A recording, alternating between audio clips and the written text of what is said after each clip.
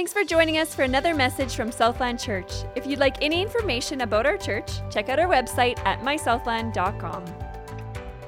We're in the book of Acts, and I'm going to jump straight into it in case you think, you're forgetting church-wide prayer, which has become a tradition here.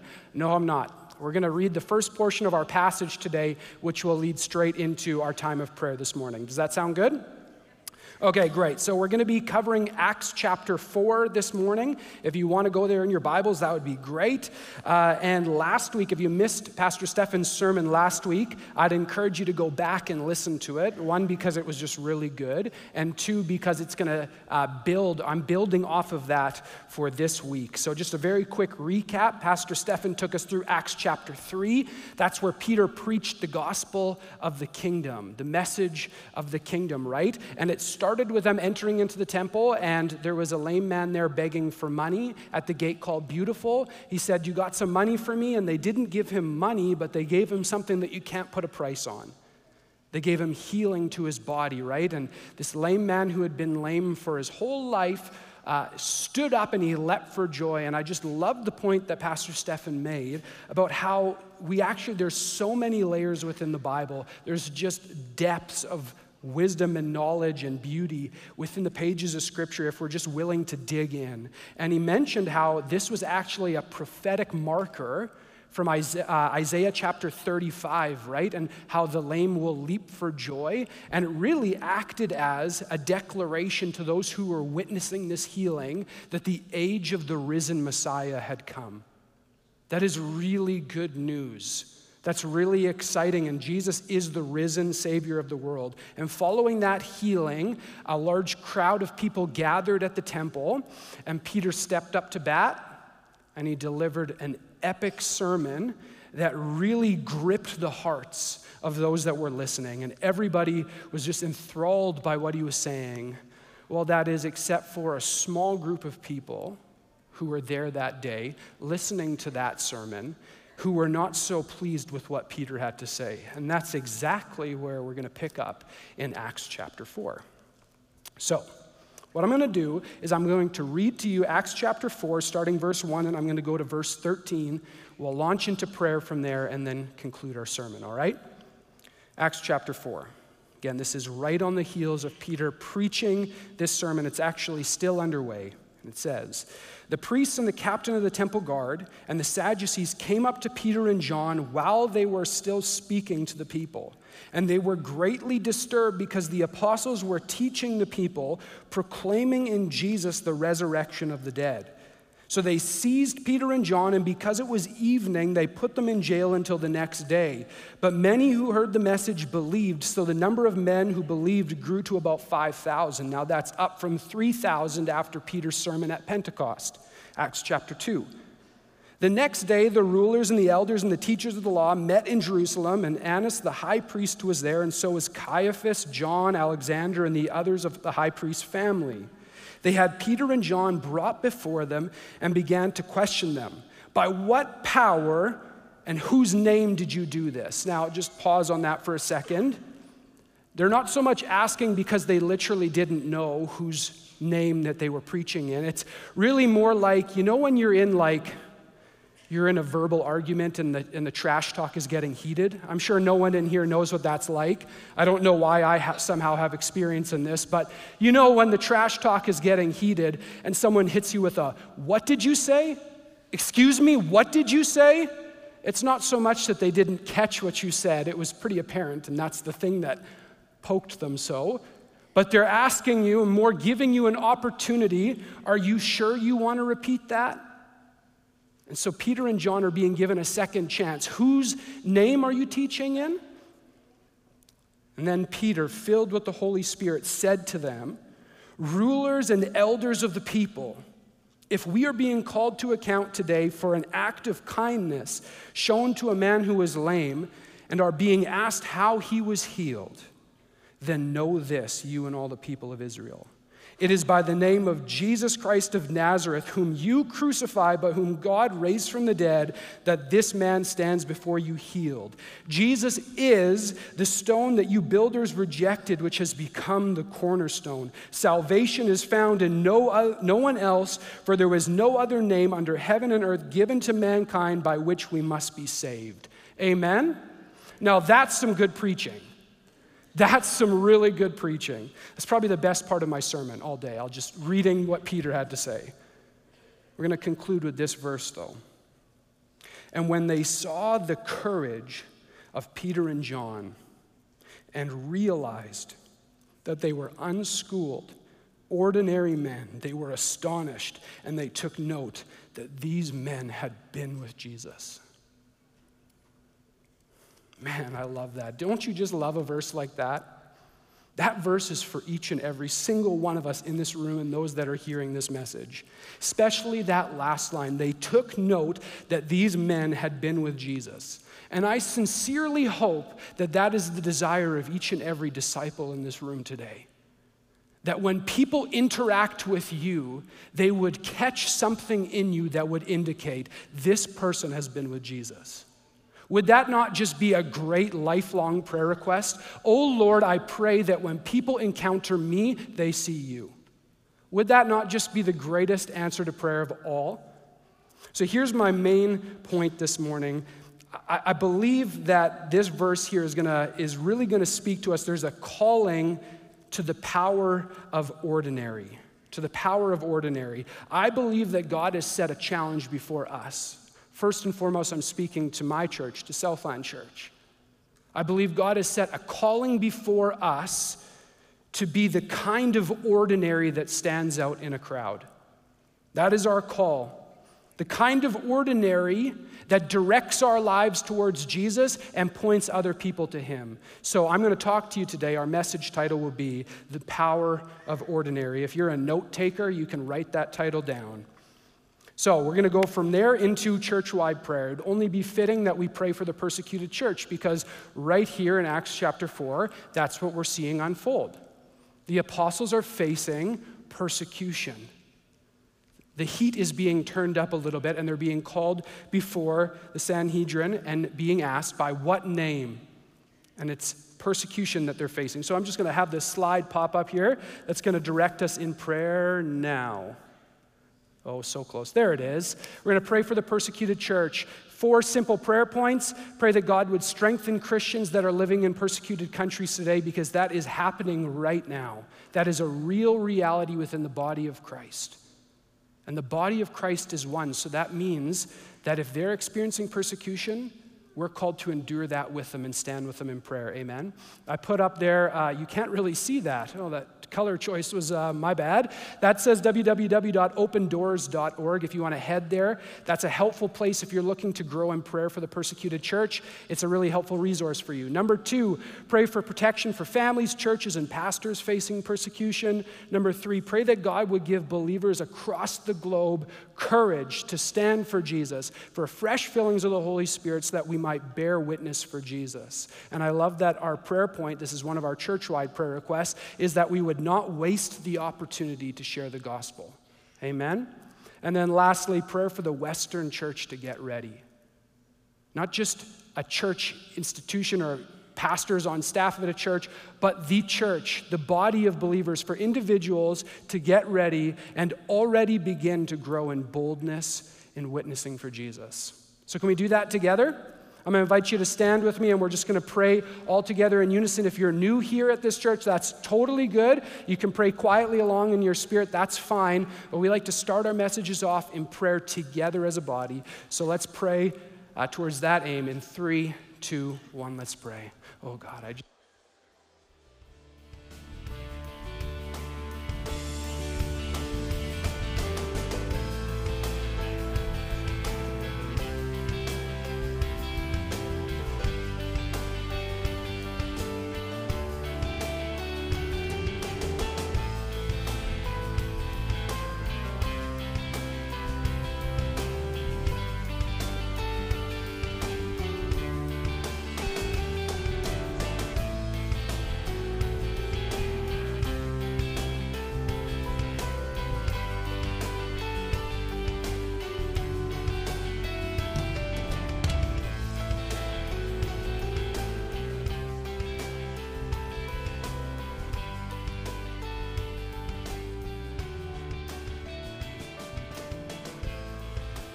Oh Lord, I just ask, Father, that you would protect those that are following you across the world right now as they're facing persecution.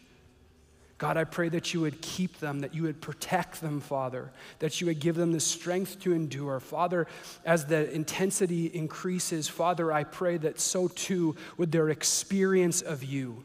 We know, Jesus, that there is no place that you are barred from. There are no walls that can keep you out. From the very pits of this earth, God, in the lowest places, I know that you dwell there, and you long to strengthen those who call on your name. So God, would you do that, and would you give us boldness, God, as we stand for you too. Jesus, we choose to live for you. We're going to live for you in this world, and we're going to be bold in doing so. Would that be true of us? In Jesus' name I pray. Amen. All right, you may be seated. Thank you for praying with me. Okay. Far too much to get into in so little time, but that's okay. We're going to get into it. We're going to start by working our way through this passage. We're going to start with another fulfilled promise. That's what we're going to draw our attention to first. Another fulfilled promise. As we start working our way through this passage, I want you to actually see the faithfulness of God and observe that our God is not only a promise maker, but he's also a promise keeper. That's right. Our God is a promise keeper. And so, we have seen many promises get fulfilled in this book of Acts so far. I mean, Pastor Stefan just last week was unpacking that about how Peter's message wasn't new. He was unpacking these promises in what he referred to as the continued testament, just meaning that this is one big grand story that God is weaving together, and he is answering and fulfilling these promises that he makes to his people. And so, anyone here ever experienced the faithfulness of God? Anybody here ever had a promise from God and he was faithful in delivering that? Yes, I have too. That's amazing, right? And I'm sure there are some in here that have received a promise from God that they're waiting on still to come, but take heart and know that our God is a promise keeper. I mean, for me, just very practically, when I think of God being a promise keeper, and especially when I'm prepping a sermon and that's what's on my mind, I think of how every single time the Lord is faithful in providing something for me to share from. I mean, I don't always promise that what I share is amazing, and I definitely don't claim that it is, like this is the Lord speaking, but humbly I go to him and I ask God, would you give me a message that would build up the church and would also just start in my heart, God?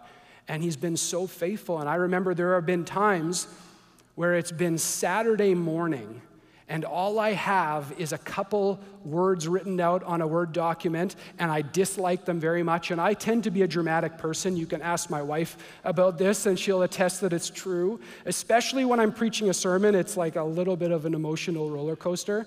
And sometimes I turn to chips. I feel like there are worse things to turn to, okay?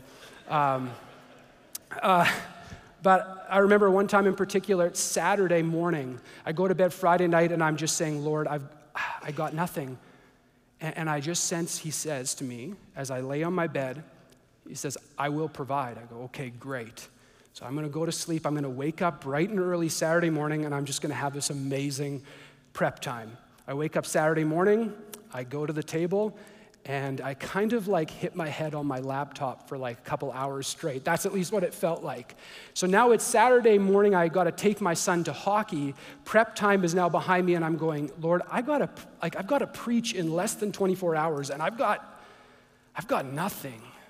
So I go to hockey, I get my son laced up, I get him out there on the ice.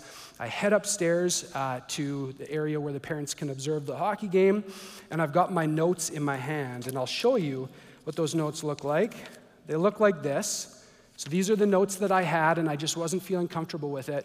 I sat down and I just wrote right here, if you can see that, I said, Saturday morning, ... God, please help me. To which I felt Jesus respond to me, and highlighted here in the red, it just says, follow the text, smiley face. And to anyone else that's like, what is that going to help you at all? Isn't that kind of obvious? But I'm telling you, to me, that was a familiar whisper of someone that I've learned to trust. That was Jesus. And what proceeded to happen, I can't describe it any other way, was a miracle. I took this piece of paper, I flipped it over onto the blank side of the back page, and in less than 5 minutes, I had a full sermon prepped in pen. Now, I did go and put that into writing in case you're like, is that what you're looking at when you're preaching?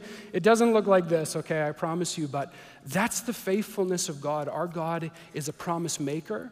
Our God is a promise keeper. And so, do you have a story of God's faithfulness? Has he met you in some way, strengthened you when you didn't think it was possible to go on? Second question, have you shared that story with somebody lately? Because actually, part of the Christian life, we're called to encourage other people.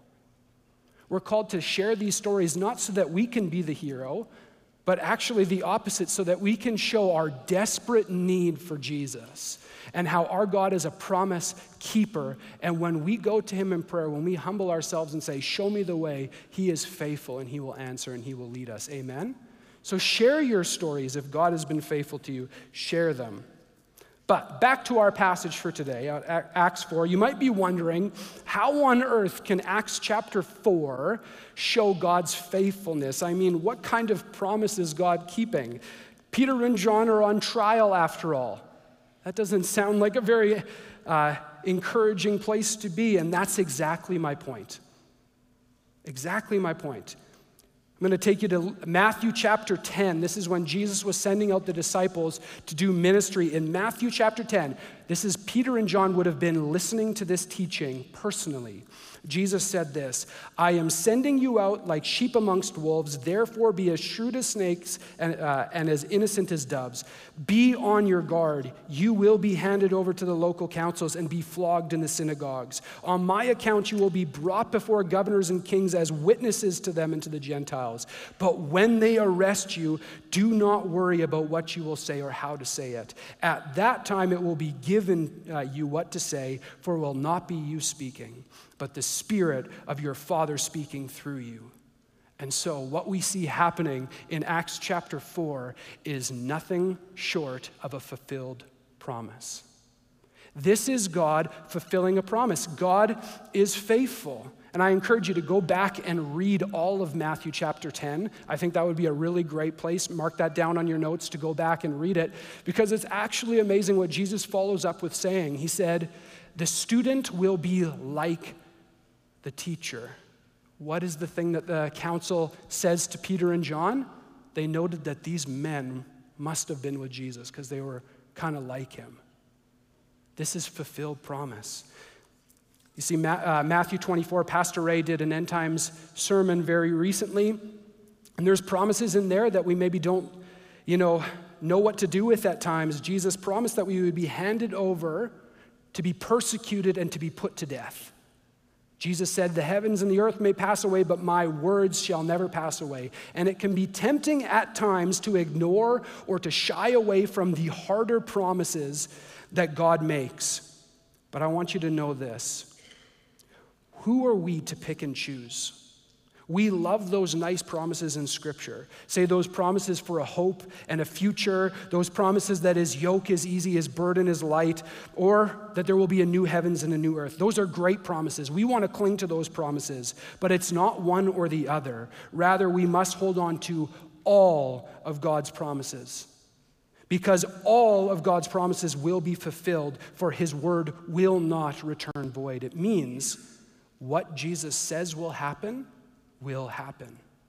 And Peter and John, as difficult as this trial, literally they were on trial, as difficult as that would have been, and the future persecution that they were going to face as we embark on this journey of reading through Acts together, it also must have been a source of strength to them. You see, if Jesus is faithful in accurately predicting this event to happen and those that were yet to come, he must also be faithful in predicting that the ultimate end for the life of a disciple in Christ is not death, but life everlasting.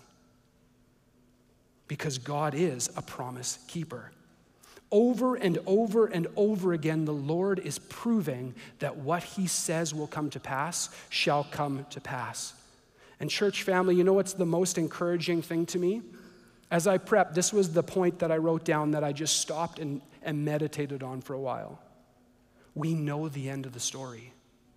Do you know how hopeful that is, that we know the end of the story? If you are a disciple of Jesus and you take his word seriously, come what may, we know the end of the story, that our God is going to come back to rescue us. There isn't any darkness that will overcome us. Death will not have the final word because Jesus is going to have the final word and he will come back for his bride. Is that not just amazing? It's so good.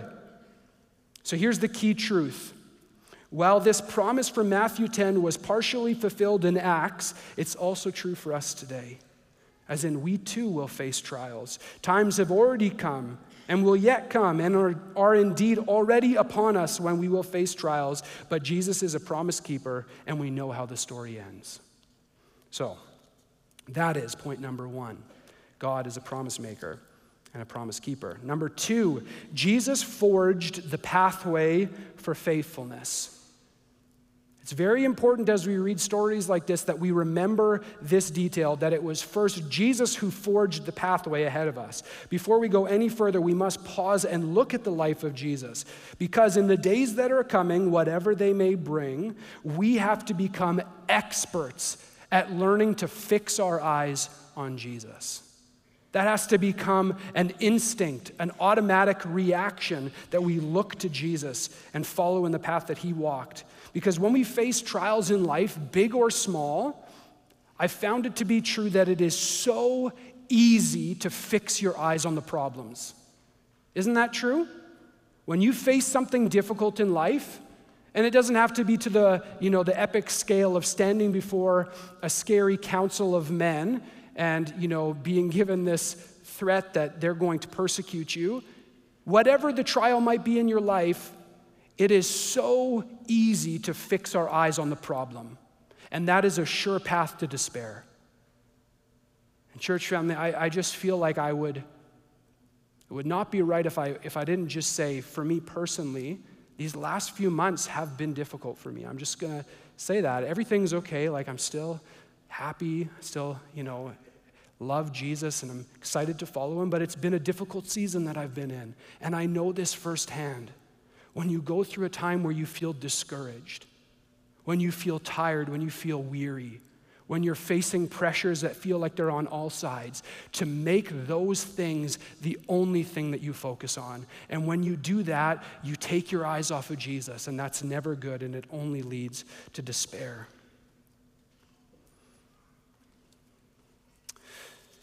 We're called to perseverance, and we're called to follow Jesus even unto death. That much is abundantly clear throughout the Bible. I'm going to give you just one example here from Philippians. This is, a lot of people call the book of Philippians the book of joy. So here's some joy for you this morning. For it has been granted to you on behalf of Christ not only to believe in him, but also to suffer for him. I'm going to encourage you to go back and read that passage in its context in Philippians chapter 1. I think it's just beautiful, and it goes along with this message very well, but I didn't have time to include all of that. Jesus has called us to this, and he prophesied difficult days were ahead for his faithful followers. However, in case you're getting the wrong idea about Jesus and his character, first of all, you must know that Jesus is good. He does not delight in our pain and in our suffering, as some have misunderstood, or even some have claimed that, you got to suffer really well and put yourself through difficult things so that you can earn the love of God. No, that's not Jesus' character at all. Jesus is good. He's a loving Father, and he does not delight in our pain. So that's why we must understand the why, which comes along with the what. And in this case, the what is a call to persevere and to suffer alongside of Jesus, to be faithful in suffering. So we have to understand the why. The why is so that we can bear witness to the world about our love for him, and actually about his love for us. Have you ever seen a Christian that goes through suffering, and in the midst of the trial, they don't become jaded and bitter, but instead they just become soft and actually empathetic towards other people? How on earth, we wonder, despite what you're going through, how can you remain joyful and hopeful? How can you remain so considerate of other people? I'll tell you how. Because they're suffering alongside of Jesus.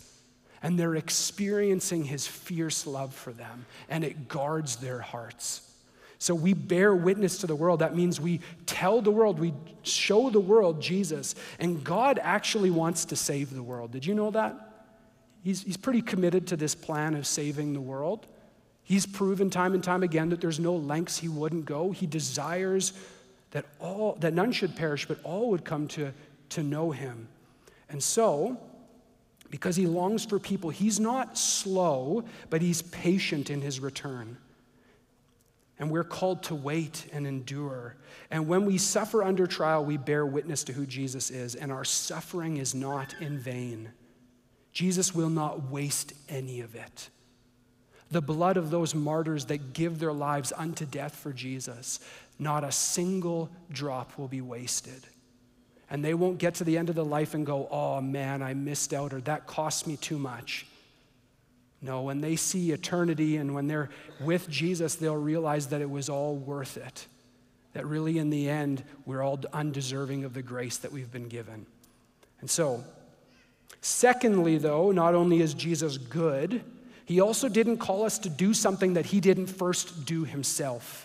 He wasn't first willing to do himself. And Jesus called us to be faithful in trials, but furthermore, Jesus forged the pathway of faithfulness in the ultimate trial in the cross. And this is the gospel.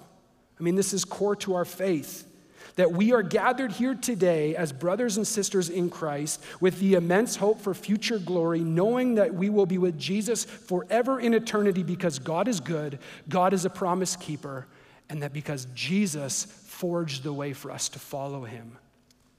He has prepared a place for us and we are going to be with him. He endured the cross. So I'm going to do just a very little comparison here so that we can see, we're talking about Jesus modeled the way, Jesus paved or forged the path of faithfulness. We're just going to quickly take a peek at Jesus forging that path in his trial in Luke chapter 22. Now, what I love about this, if you didn't know, Luke wrote the Gospel of Luke. That one's pretty easy because his name is right at the top. But Luke also wrote the Gospel of Acts. So what I've loved as we've been going through the book of Acts is I'll often flip back and forth between the Gospel of Luke and in the book of Acts because it's the same author and many times he's connecting pieces. Or there's a lot of comparisons that we can make. So I'm going to be looking at Luke chapter 22, but displayed on the screen right here is going to be Acts chapter 4. And I just want you guys to take note of a few similarities. So Luke chapter 22, starting in verse 54, this is speaking of Jesus. Then, seizing him, they led him away and took him into the house of the high priest. Peter followed at a distance, and when there was, Peter followed at a distance. The men who were guarding Jesus began mocking him and beating him, and they blindfolded him and demanded, "Prophesy, who hit you?" And they said many other insulting things to him. And at daybreak, the council of elders and the people, both the chief priests and the teachers of the law, met together, and Jesus was led before them. So, all I'm trying to do is just show you, quite literally, Jesus forged the way. He modeled to his disciples how to be faithful under trial. And when we're reading this, you can just note, basically it's the same group. This is a very short time span between these two stories happening. This is the same group that Jesus stood before that now Peter and John are standing before. Do you have any idea how intimidating that would be? You can read between the lines here what this group of powerful men are saying. Do you realize who we are? We're the ones who killed your rabbi. We're the ones who got him nailed to a tree. Excuse me, what name are you teaching in? Imagine yourself in that position. Now, Peter and John are aware of something, realize something that these men don't, that Jesus isn't dead, that they had no power over him to begin with. The only power that these men had were that which was given to them by God. And Jesus is alive, but just imagine standing before that group of men. Peter adds in his gospel, just speaking of the call to suffer for Jesus. Because you're going, man, that just seems really harsh. Is that really in the Bible? Look at 1 Peter chapter 2. I want to show you this. Peter says this, if you suffer for doing good and endure it, this is commendable before God. To this you were called because Christ suffered for you, leaving an example that you should follow in his steps. It cannot get any more clear than that. This is Peter writing these words. God gave us an example. Jesus gave us an example. He went before us. He forged a pathway for faithfulness. And that's why if we're going to understand how to suffer well, one of my favorite verses is in Hebrews chapter 12. I've said this verse in many sermons that I've preached, but I just love it. And if we're going to learn how to suffer well, we do well by thinking, even memorizing, I'd suggest, a verse like this. We are exhorted to fixing our eyes on Jesus. For the joy set before him, he endured the cross, scorning its shame, and sat down at the right hand of the throne of God. Consider him who endured such opposition from sinners, so that you will not grow weary and lose heart. So we can see that part of how we endure under trial, regardless of what that trial is, that hardship is we fix our eyes on Jesus. We acknowledge that the power to follow Jesus and be faithful in our trial comes because he went first, and our faith is in the one who forged the way for us. Here's the key truth. Jesus modeled faithfulness in hardship, persecution, trial, and even death. And therefore, because he was faithful in his trial, we can be faithful in ours, but not by our own strength, but through his. In doing this, we bear witness to Jesus. And I love how one author put it. Dalton Thomas said it this way: his cross makes sense of ours, and our cross makes much of his. So when we go through pain and hardship and those questions arise in our soul, why God? It's his cross that makes sense of the one that we are to carry. But when a Christian faithfully bears their cross, we make much of his. And we bear witness to this world that there is a power greater than darkness within us. So, how are we all doing? You sticking with me? Okay. Let's go to number 3. Peter's transformation was a process. Here's a curious thought. Where was Peter when Jesus was under trial? Where exactly was that guy? I mean, he talks about having, a model to follow. So Peter must have been right there with Jesus and been faithful, his right-hand man right beside him the whole time, right? Well, that's certainly what Peter would have liked us to believe. See, the night before Jesus died, he spent his last time, his remaining hours with his friends having a meal, and then they prayed together. But it was at that meal that Peter spoke up, which he had a tendency to do. He was the guy who loved to make a good, bold claim, and he said, Jesus predicted that this very night, I'm going to be handed over and put to death, and all of you are going to desert me. And we should be paying attention that when Jesus says something, we shouldn't argue that it's going to come true. And so Peter, though, doesn't get that, and he stands up and says, Lord, never will I betray you. And Jesus says, yeah, you will. And Peter goes, no, seriously. I'm your guy. Like, we're tight, Jesus. I'm your guy. Even if everyone else betrays you, I will not. And what's interesting is the other disciples agreed. It's like, do you not realize that he's kind of insulting you? He's like, I don't know about these losers, but I'm going to follow you, Lord. But they all agree. But that very night, they all disown him. And you can see here, this is Peter during Jesus' trial in Luke 22. A servant girl saw him, that is Peter, seated there in the firelight. So she looked closely at him and said, hey, this man was with him. But Peter denied it. Woman, I don't even know him. I don't even know him. Peter's faith completely failed in Jesus' trial, and he didn't stay faithful to God at all. Before Jesus faced it's important to note at this moment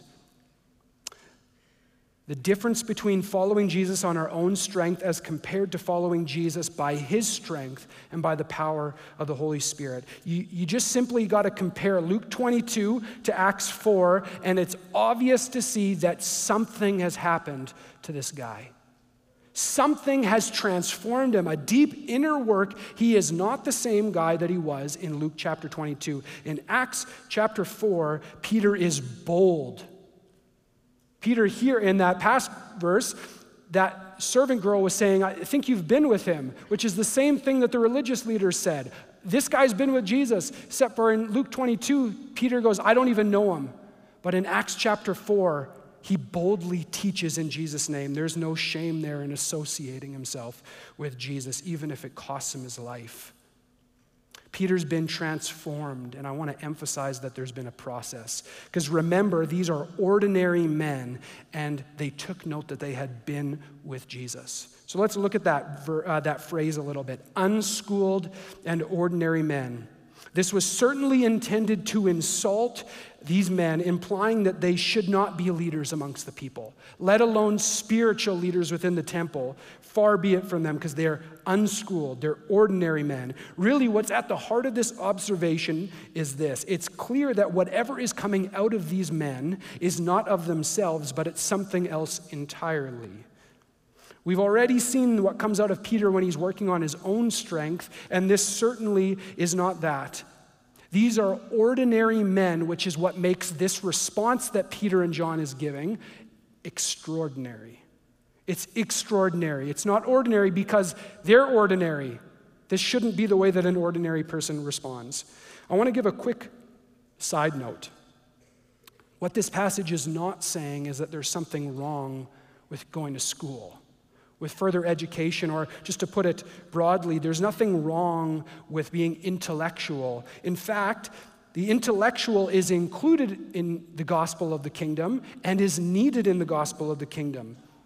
We can please God and bring him much glory by pursuing him with our minds, by studying his word, by going to school, and by thoughtfully engaging in conversation in the academic world.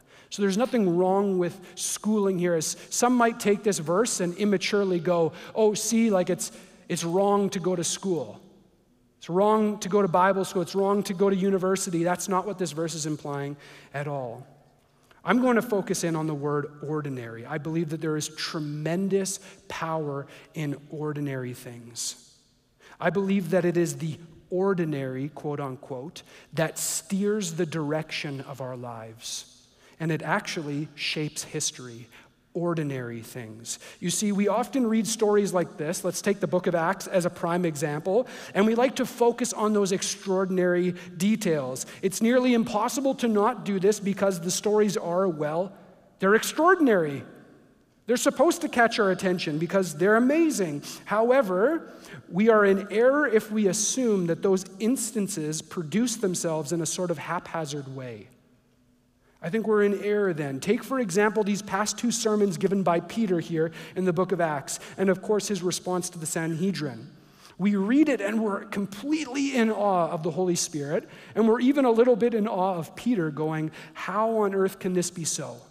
How did he get so wise? How did he get so bold? How did he get so clever in, linking passages of Scripture together in a way that could concisely deliver the gospel with such dramatic effect? I just want you to consider the sheer number of scriptures that Peter was able to quote as an example, okay? Think about that. Pastor Stephan really unpacked that last week, the amount of scriptures that as he's preaching, he is referencing. And the question is, was that all just given to Peter on the spot? I think we often view it like that Peter was just kind of this ordinary guy until one day his hair got set on fire, and then he became the great apostle Peter, preacher of the early church. And if you miss the reference, you're like, his hair was on fire? The Pentecost, okay? It's extraordinary things. Yeah, so we wonder, did it just happen by the snap of a finger that suddenly he went from this ordinary guy to this extraordinary guy? Now, to be clear, I'm not saying that God is not able to supernaturally give people power in an instant if he chooses. But what I am saying is I think it is far more common that God will transform people by a process. A process. So, for example, in the life of Peter, consider that as a Jewish boy, Peter would have been taught the scriptures and spent time studying them, including memorizing them and reciting them. He was very familiar with the promises, with the Word of God. And then he spent 3 years apprenticing under no less than Jesus Christ himself. He heard the sermons firsthand. Think about it. You read the sermons of Jesus, just amazing, the teachings of Jesus. Peter was there hearing it in person, and he received hands-on education and instruction from Jesus. And he would have had time to ask questions and make observations about the way that Jesus lived. And furthermore, he would have adopted a lifestyle, not just a set of teachings, a lifestyle that Jesus was his rabbi and he apprenticed under him. So the teacher did, so the student would do. Seeing the process yet? And then if that were not enough, which it wasn't, he spent 40 days with Jesus after his resurrection, where it says that in Luke 24, it says that Jesus unlocked for them the scriptures. Jesus spent time unlocking the scriptures for them and then filled them with the Holy Spirit and preached to them the gospel of the kingdom in Acts chapter 1. And finally, I got ahead of myself there. He taught them the gospel of the kingdom in Acts chapter 1, and then finally in Acts chapter 2, he filled the disciples with the Holy Spirit and enabled them to live out the mission which Jesus had given them. So here's the key truth. It was ultimately the Holy Spirit in Peter which enabled him to be faithful to God in this trial. That is absolutely 100%. It was the Holy Spirit, the power of the Holy Spirit working within him. But furthermore, it was also a process that transformed him into that kind of person. And that process included Peter failing, Peter being reinstated. Go and read John 21, where Jesus finds him after this trial where he epically fell and denied Jesus. Jesus came and met him and reinstated him, got him back up on his feet and said, "Keep following me." And then Jesus filled him. That is what happened. It was a process. You know, I've heard it said this way. First you make your decision, and then your decision makes you. First you make your decision, and then your decision makes you. Or in the case of this sermon, first you choose your process, and then your process is going to form you. It's going to shape you. We're all being shaped by something. The question is, what process is currently forming you, and is it helping you or is it hurting you in becoming more like Jesus? Is it bringing you to that place when you stand on trial, when you face a trial, when you step up to bat? Is it shaping you into the type of person that is going to respond like this? Is it going to help you to become more like Jesus? Now, I'm going to tie back to that in a moment, what that process looks like. But we're going to go to our last point. Oh, look at that. Scads of time. You guys feeling good so far? Awesome. Here's where we're going to end. I want to talk to you about the power of ordinary. Because remember, at the start of this message, that's where we began, talking about God's call to ordinary people to embrace an ordinary life that would help us to become more like Jesus and point other people towards Jesus. And as I was praying this morning, I just got this picture. We were up here praying as we normally do before the service, and God just gave me this image in my head of someone sitting in the chairs in the pew, like I would so often be doing, sitting in a chair like that. And sometimes, we hear these messages over and over again, and we read these stories over and over and over again about men and women being faithful to God and how God is able to use them. But in this picture, I just saw this person kind of going looking around going, I wonder who he's talking about. I wonder who's that lucky individual that God is going to use. And they're kind of looking around going, and suddenly they go, no, surely not me. This message isn't for me. I'm not going to be like Peter. I'm not going to be like John. Those were apostles. But church, this message is for the ordinary. Are you an ordinary person? I am. This message is for you. This message is for me, that there is power in the ordinary, in saying yes to Jesus as an ordinary disciple and living for him. Now, I want to clarify what I mean by that, and that's how we're going to end. We've looked at the promises of God. We've looked at the pathway forged by Jesus. We've looked at the process of transformation. Oh, do you see that? 4 P words, because the last one is we're going to look at the power of the Holy Spirit. Boom. That is creativity right there at its finest. No, I just do that so that we can remember. If it helps, if it aids you in remembering, you can think of those 4 words: promises, pathways, process, and power. Because if we're talking about something that is going to shape us, I think that this is going to shape us. We're going to look at the power available to us by the Holy Spirit. So again, Acts 13. Read it one more time. When they saw the courage of Peter and John and realized that they were unschooled, ordinary men, they were astonished and took note that these men had been with Jesus. So do you want courage in your life? Do you want to be a courageous and bold follower of Jesus? Do you want people to, when they observe your life, to say that there's something different about you?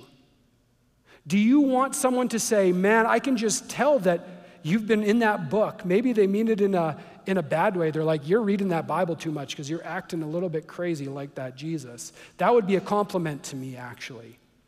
Do you want people to be able to say that of your life, that when they look at you, they see him? Well, how do we get there?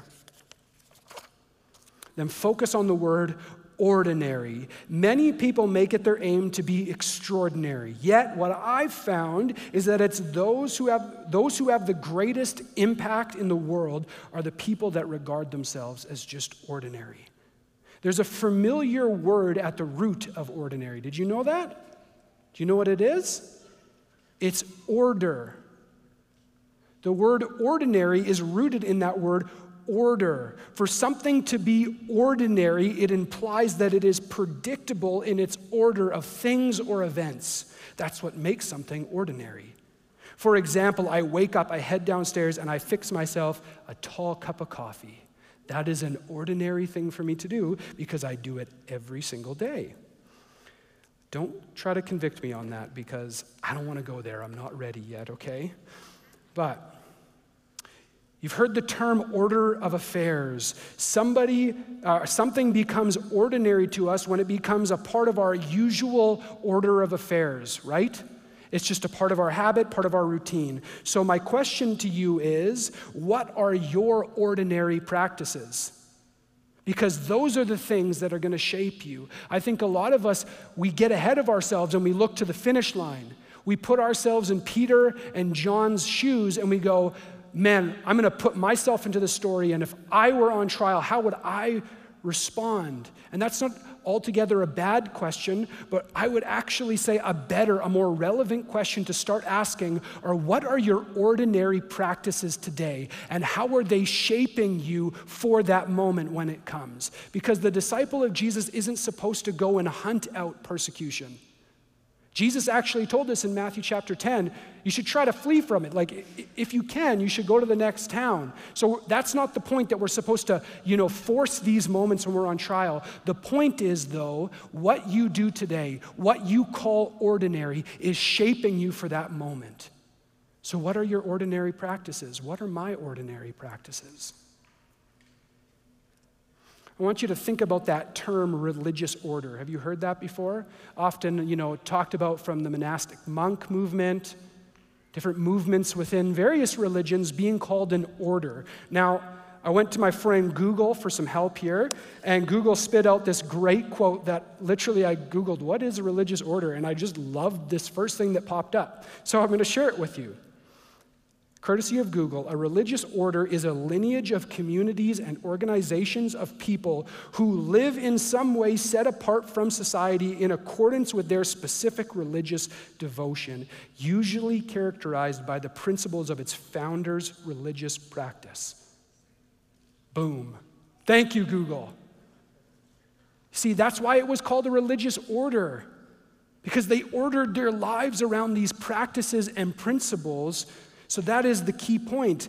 This is it. The ordinary practices and values of the kingdom, as outlined throughout Scripture and as seen in the life of Jesus, become the ordinary materials by which the Holy Spirit shapes his disciples, allowing them to become vessels in which God desires to fill with his Holy Spirit increasingly and repeatedly. It's these ordinary things that we devote ourselves to.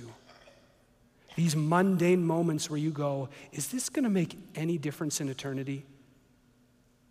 Why don't we just bring it to a really relevant example? You know, you're facing a trial, and it just seems daunting, and you feel exhausted.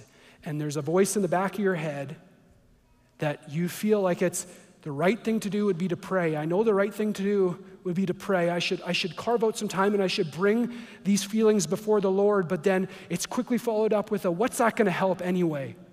I'm too tired to pray. I don't have anything left in me, and so we're battling with this decision. And you go, what's the difference going to make anyway if I pray or not? Let me tell you, it's the ordinary things, the things you order your life around, that make a world of a difference.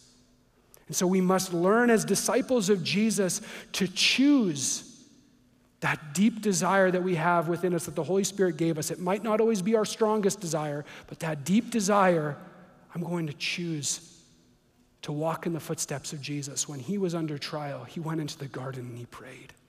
I'm going to do the same. I'm going to walk in the footsteps of Jesus. When life is just throwing me curveballs, I'm going to be a person of the Word. Even if when I open up my Bible, it just doesn't feel super like fireworks, I'm going to choose to get into the Word because I want that to shape me. And so I want to end with this is literally, I kind of am a broken record on this. I understand. This was so easy. I just went to my last sermon and I took a slide that I put up on my last sermon. I'm going to put it up again because I talk about this lots, but here is just a short list, a little sampling of what these practices could look like. Oh, yes. See, these are ordinary practices of a disciple of Christ. These are ones that we can observe from the life of Jesus and faithful followers of Jesus throughout the ages. So you can take a picture of it. I'm not going to go through every single point, but to highlight a few, knowing God through the word and prayer. That should just become an ordinary practice. Regardless of how we feel in the moment, we go to it. Confession and commitment, the things that we're saying no to. Choosing to turn from those desires that we have that Scripture says, that does not lead to life, that leads to death. That is sin. We confess that as sin, we get accountability, and we commit ourselves to saying yes to the things of God. By stillness and rest, by just choosing to slow down, you accept your limitations as a human being. Man, I don't know why I need this news flash so many times, but news flash, I cannot be in all places at once. I'm bound to one place at one time. And maybe if FaceTime counts, I can sort of be in two places at once, but I hate FaceTime. It's awkward, okay? So don't FaceTime me. But slow down and learn to rest. And by rest, I don't mean just do what makes you feel good, just serve yourself. I mean, yes, God is good and he wants to give us good things and good gifts, and rest is a part of that. But use your rest to just slow down and soak in the beauty of God. The rest of the list is there. You can see it. Read the book of Acts and compare it to this list and see what I'm missing. I'm sure that I'm missing many of them. But they regularly devoted themselves to these ordinary practices, and look what happened. We're here 2,000 some years later because a ragtag group of disciples that had completely lost faith and abandoned their master were redeemed, restored, and walked in a newness of life. So I want to end with, book recommendation, by the way. If you're interested in kind of unpacking some of those things, Celebration of Discipline by Richard Foster. It's in my top 5 books of all time that I've read. I love it. Might be a good book for you, but I want to conclude with this. How completely ordinary of a person I am, because that's already obvious. That's not news. I'm a very ordinary person. If you have gotten to know me, I can be pretty lame at times. I want to just share with you just an example that encouraged me from this past week. Okay, to preface it, I found that there are two ditches when trying to follow Jesus. When looking at the lives of these extraordinary men and women, there's these two ditches that you can fall into, right? One is that could never be me. You read a story like that of Peter and John and you go, that could never be me. And the other ditch is, that will obviously be me. I mean, look at my life, look at how good I am. That's obviously going to be how I respond. And I'd like to suggest that both of those responses are pride. Both of them are pride, because the first response, that could never be me, you're minimizing God. Oh, really? Like, you don't think that the Holy Spirit is strong enough that he can work through you? If he's called you to something, he's going to equip you for it. You're actually challenging him on that. It's pride. And the second is pride because we so arrogantly think it's going to be by me. Obviously, my strength, I'm going to be faithful. But then there's this narrow middle path. And that narrow middle path is this: by God's grace, please allow me to be faithful to the very end. No matter what I face, God, and that's the path of humility. It's by God's grace. And, I was in Minneapolis this last week with my family on vacation. It was awesome. And one of my favorite things to do when I'm on vacation, I don't know why I love hotel lobbies so much. Anybody out there with me? I think that they put some stuff in the air to just make you love your time there. I don't know. But I just love hotel lobbies and spending time with the Lord when I'm on vacation. And, sometimes my track record is a little up and down depending on what we did the night before. Maybe I choose to sleep. But on our vacation, I set this goal. I would love to spend time with Jesus at least the majority of the mornings that we were on vacation, because I find it so special to meet with him in that place, in a hotel lobby like that. And so I'm spending time with the Lord, and it was great, but it wasn't like I described before. It wasn't fireworks. It wasn't anything crazy. I just had a good prayer time. I surrendered some stuff that I was working through as a parent, going, God, I'm sorry that I just am frustrated. I'm a frustrated dad, and I'm sorry for that. God, help me to become more like you. And just really wrestling with just my imperfections. And then at the end of my prayer time in my journal, I just sensed the Lord saying something to me. All it was is, I've got a purpose for you on this trip. So I wrote it down, and I know that it was in the moment I interpreted it as yes, my purpose is to grow in being a better father, to loving my kids, to having fun with them, to having a blast with my wife and all of that. But I felt like there was something when I wrote that down. I've got a purpose for you. And I went, I don't know what that is, but okay, Lord. So one of the days on our trip, we head to the Mall of America. Anyone ever been? Yeah, they've got this amusement park in the Mall of America, okay? And I've completely forgotten about this word that the Lord gave me because, lights and cool things. And okay, we're having fun, and it's towards the end of the day. And you want to know how ordinary I am? My biggest wish come true. I said, Ellie, please. I know I'm a grown man, but can I go on the SpongeBob ride once before we go? Please. And she's so gracious, she said, okay, you weirdo, go on the SpongeBob ride. So it's the only one there that does a loop-de-loop, and I'm like, yeah, this is going to be awesome. So my kids go off, and they're probably like, okay. So I go to the SpongeBob ride, and I get in line, and next thing I know, a guy stands behind me, and I look, and he's wearing a Raptors jersey. Again, just ordinary guy. I look at him, I'm like, Raptors, that's awesome. Dude, are you from Canada? He's like, no, I'm from Detroit. I'm like, that's even better. I'm from Canada. I basically am a Raptor, right? He's like, okay.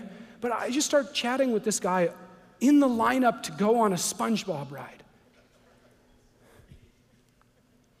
And very quickly it became apparent that this was no chance encounter. And in the maybe 3 minutes we had in line together, I was able to share about Jesus and what he means to me. I was able to share about how Jesus found me at the bottom, rock bottom. How Jesus saved me and put me together, and he said, come to me as you are, don't put yourself together.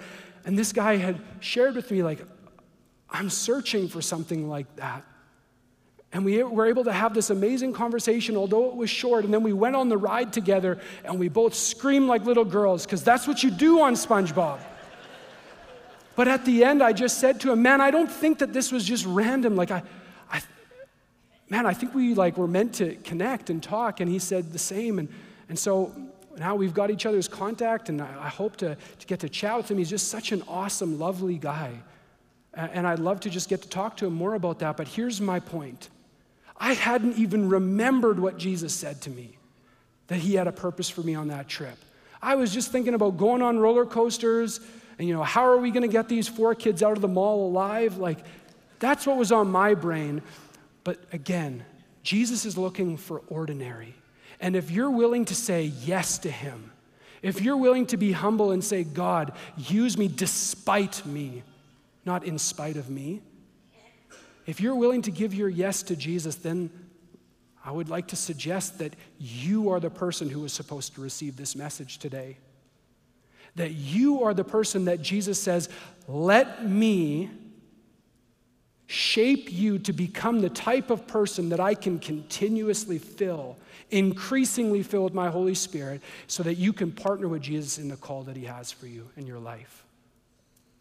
So I'm going to invite you to stand with me, church, and we're going to close in worship.